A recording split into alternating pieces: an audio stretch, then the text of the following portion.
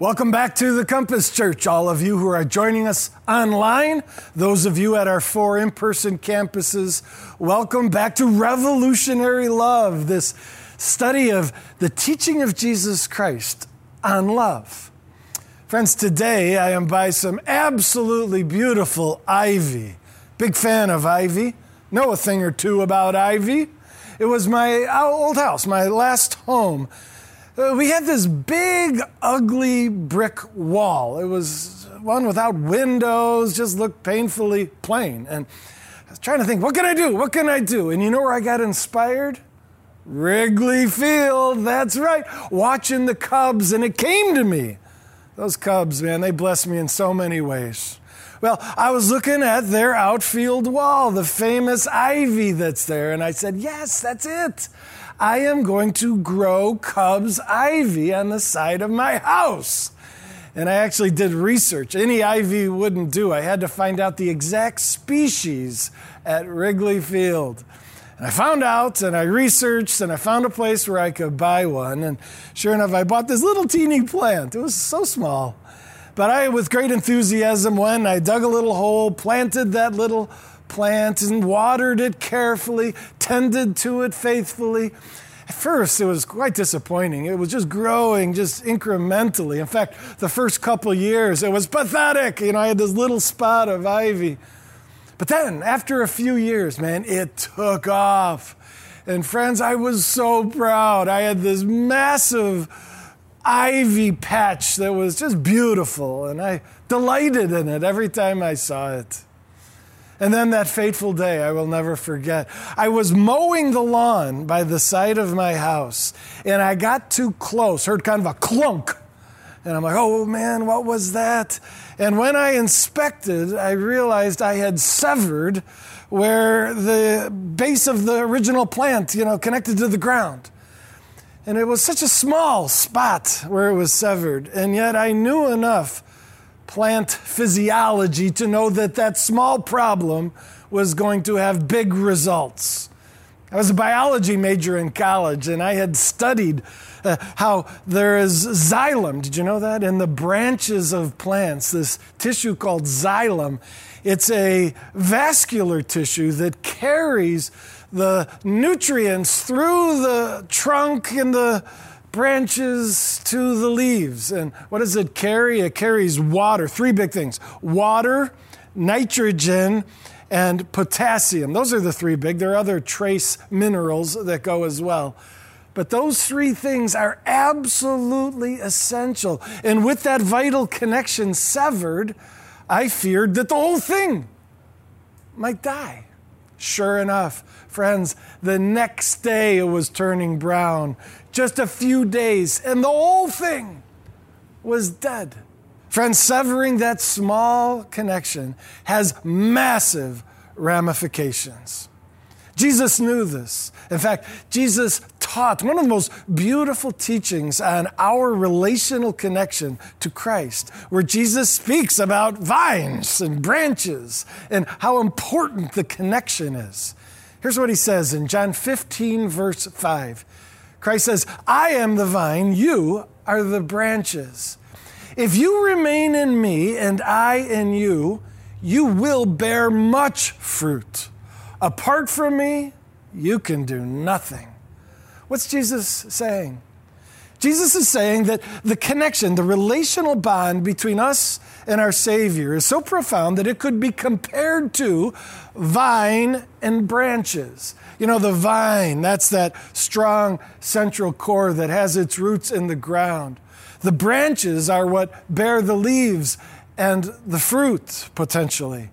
But Christ is saying that they must be connected.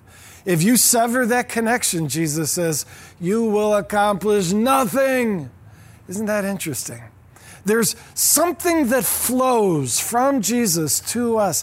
That day-to-day relational connection we have with Him provides us what's needed for life and fruitfulness.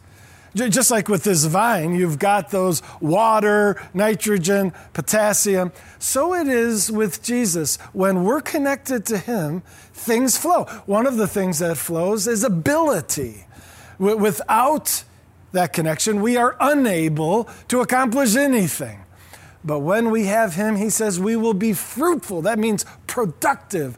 There will be a victory in our lives by His power working through us. So ability is one.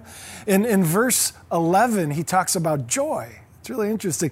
In that verse, Jesus speaking, He says, my joy will be in you. My joy will flow into your being. You will find joy. That's actually my joy in you. Isn't that beautiful? Friends, we can live with a joy that comes because of that connection, that relational connection to our Savior. And then in verse 9, Jesus says one of the other things that flows, ability, joy, and love. Jesus says, my very love will flow through that relational connection into your heart, your soul, your life. And friends, that's what we're going to talk about. This series is about love, and we've been called to a high, lofty love, not a downhill love, an uphill love, where we're called to love unconditionally, difficult to love people. How is that going to happen? Well, we're about to discover that relationship with Jesus, that is a conduit of love, is absolutely central. Right in the middle of Jesus' teaching on Him being the vine and we being the branches, right in the middle of John 15, Christ commands us to love twice. Let me show you. Verse 12 says, my command is this, love each other. And then in verse 17, He says, this is my command, love each other. We know that Jesus is so desiring to place emphasis on the command to show love. But here's the question I have. Why is this command twice given in the context of the teaching on the vine and the branches? That's the key. And friends, the answer to that question is this. In order for us to love people well, we must remain connected to the Lord. This principle of living in vital connection with Jesus so that His joy and His ability are flowing in us is important, because also the love of Christ for us must flow into us if we're ready to love others well. Let me show you a key verse that connects it. Again, still in John 15. It says in verse 9, as the Father has loved me, so have I loved you. Now remain in my love. Isn't that a beautiful verse? As the Father has loved me. So Jesus is commenting about the Trinitarian love, that the Father loves the Son. Christ enjoys the experience of being loved by the Father. I know this is confusing to us because we're like, wait a minute, God is one being, right? Yeah, He is. But He's also three persons, Father, Son, and Holy Spirit. And as three persons, there is love flowing within the Trinity. The Father has a love for the Son. They are distinct persons, though united as one being. Christ says, as the Father has loved me, so have I loved you. Now remain in my love. And then the context is, so you can love one another. Do you see? Maybe a prop would help. Friends, this is a fountain of profound theological significance. You ready for this? We're going to let this top container stand for God the Father, and this second one, Jesus the Son, and this third one, us, and then the fourth one, others that are around us, the people in our lives that we feel called to love. And the water symbolizes love. One of the great things this passage teaches is that God the Father pours his love into his Son, and that Jesus pours his love into us. And because we are receiving the love of Christ, we are capable of pouring love into the world around us. Let me read that verse 9 one more time. It says, "As the Father has loved me, so have I loved you. As the Father has loved me, so have I loved you." And then it goes on to those two verses that say, "And my command is that you would love each other." Friends, this is how the love of God works. Now, you may be slightly skeptical. Really? Do we really love with the love we receive? Yes, I'll show you a few other verses. John, who wrote the Gospel of John and recorded these teachings of Jesus, he brought up the topic again in his epistle, 1 John. 1 John 4:7, it says, "Love one another, for love comes from God." Love each other because you're able to, because the love comes from God. Here also, 1 John 4:19, the Apostle John says, "We love because he first loved us." Do you see that again? We're capable of loving others because God first loved us. Friends, it's true that people who are so good at loving others are often well connected to the love of God for them. And maybe you're still a skeptic. You're like, I don't get it. How can, love, it's not water. It's not water poured into our hearts. I think it works like this. When we feel well loved by God, when we're really connected with the fact that he adores us, we tend to be secure. And secure people who feel great, who feel significant in God's eyes, they tend to be able to focus on others. They've got a healthy, robust, joyful heart, and they can just love others. People who are insecure or find their security in things that change, like how successful they are, how wealthy they are, how healthy they are. If your security, if your self-worth is established in one of these changing circumstances, you're going to have times where you just feel like you're a loser, like you don't matter. And those who are insecure tend to be self-obsessed, focused on their own insecurity, and incapable of directing their mind, words, and actions towards others in a loving way. Those who, again, are just so amazed at how much God loves them are just doing well. Their heart is robust, and they're just capable of focusing on others and loving them well. Now, I make it sound easy, like just stay connected to the love of God so that you just feel secure and can love others. It's not easy. I was reminded of that just on Friday. I was working on this very message at a restaurant, a fast food restaurant, and I came into the restaurant, and wouldn't you know, there's one of the other pastors from a large area church. I know the guy, and I walked over to him, "How you doing?" And he's working on his sermon, so I was like, don't interrupt you, just wanted to say hi. Isn't that interesting? Here's two pastors, a few booths away from each other, working on their sermons. Well, as I focused on my sermon, I was reading this teaching about God's love for me, and I was just basking in this precious truth that I am beloved.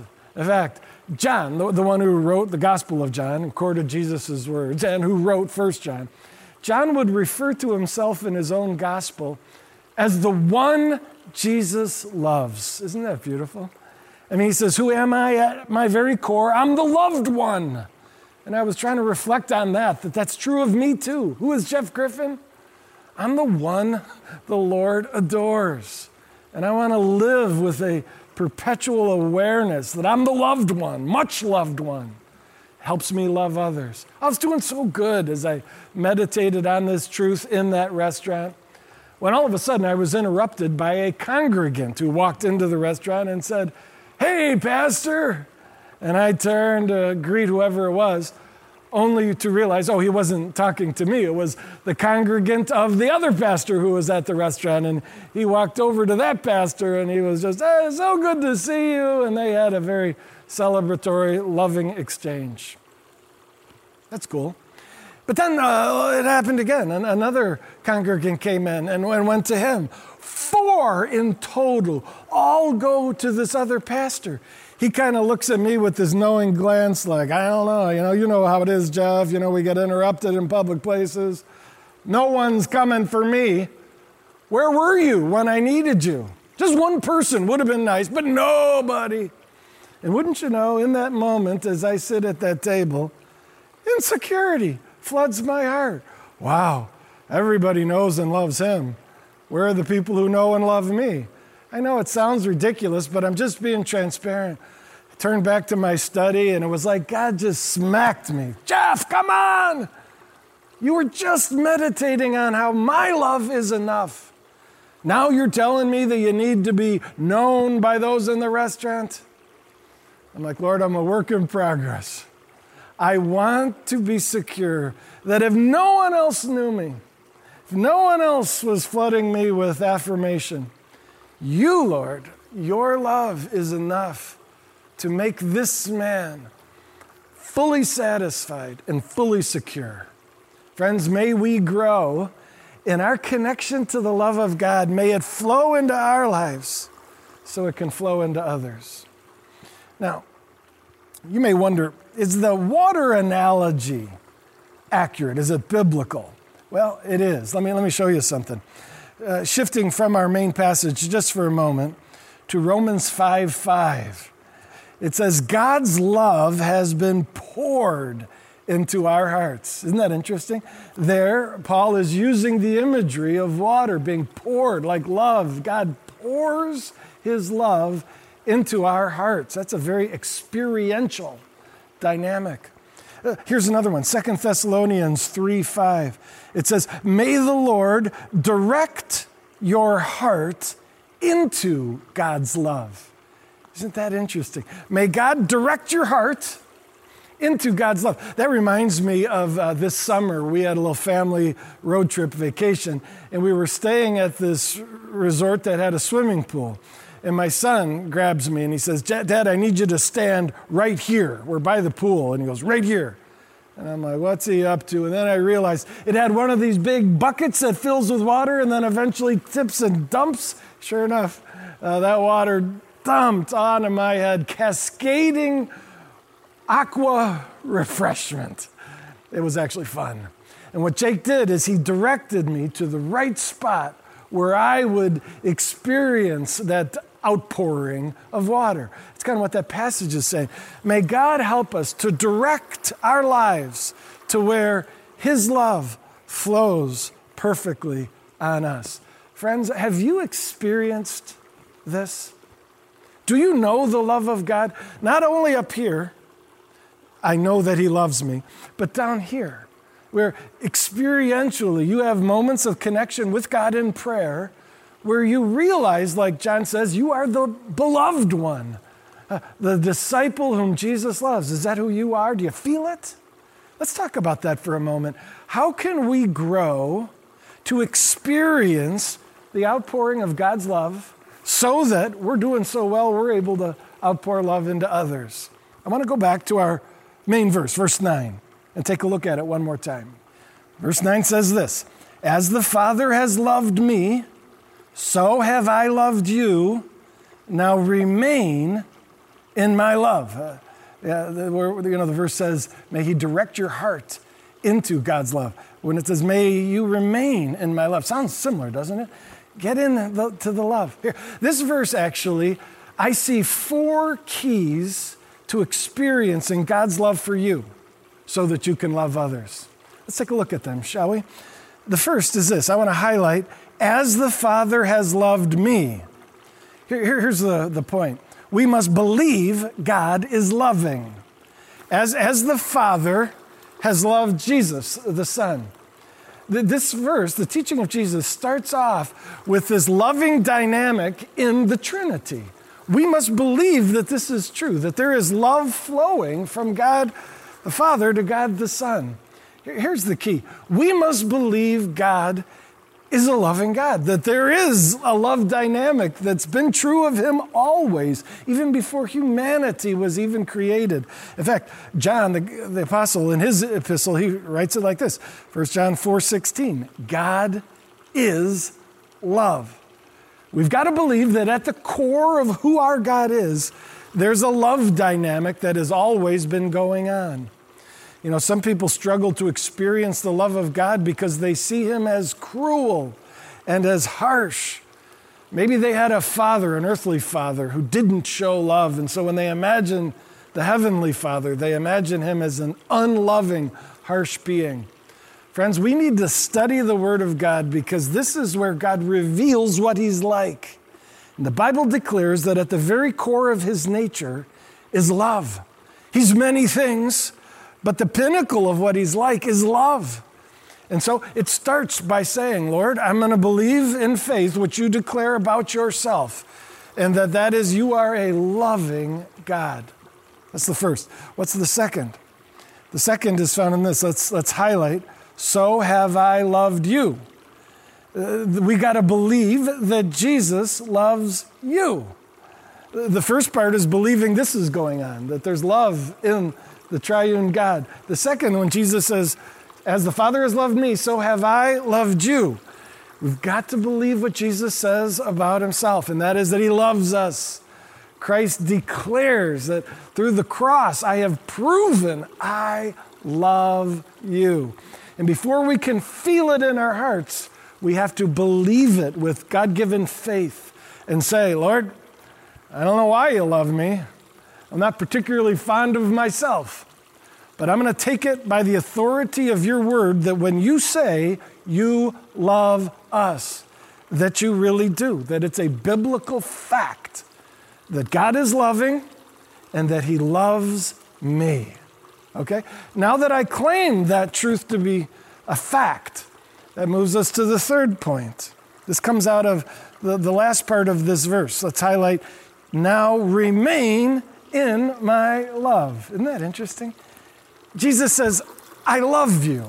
It's a fact. The challenge is you've got to remain in my love. It's as if this container could be moved out of the way. The love that Christ has for us is always flowing. Nothing can stop that. The question is, are we in a position to receive it? If we're not experiencing the love of Christ, it's not his fault. The question is, who moved?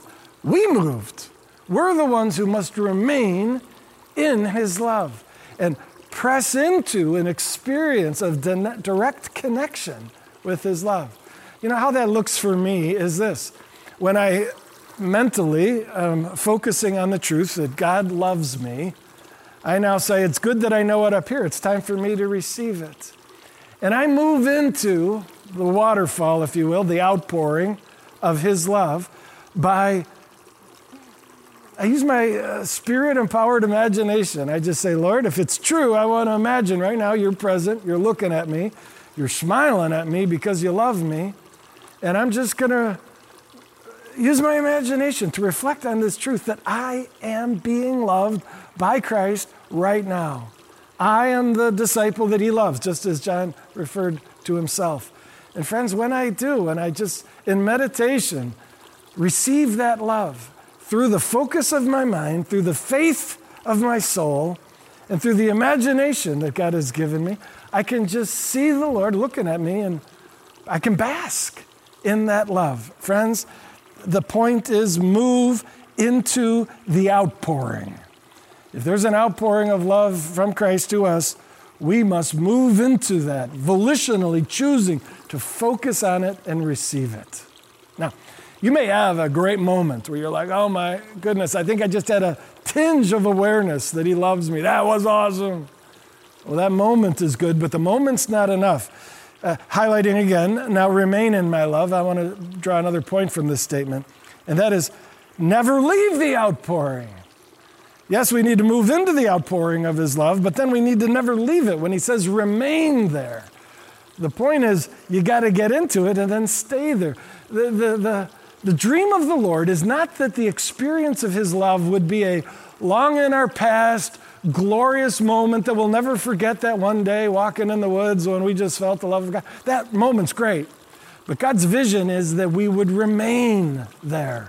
Just as this fountain is ongoing, so would our experience of the love of Christ. The Old King James uses the term abide.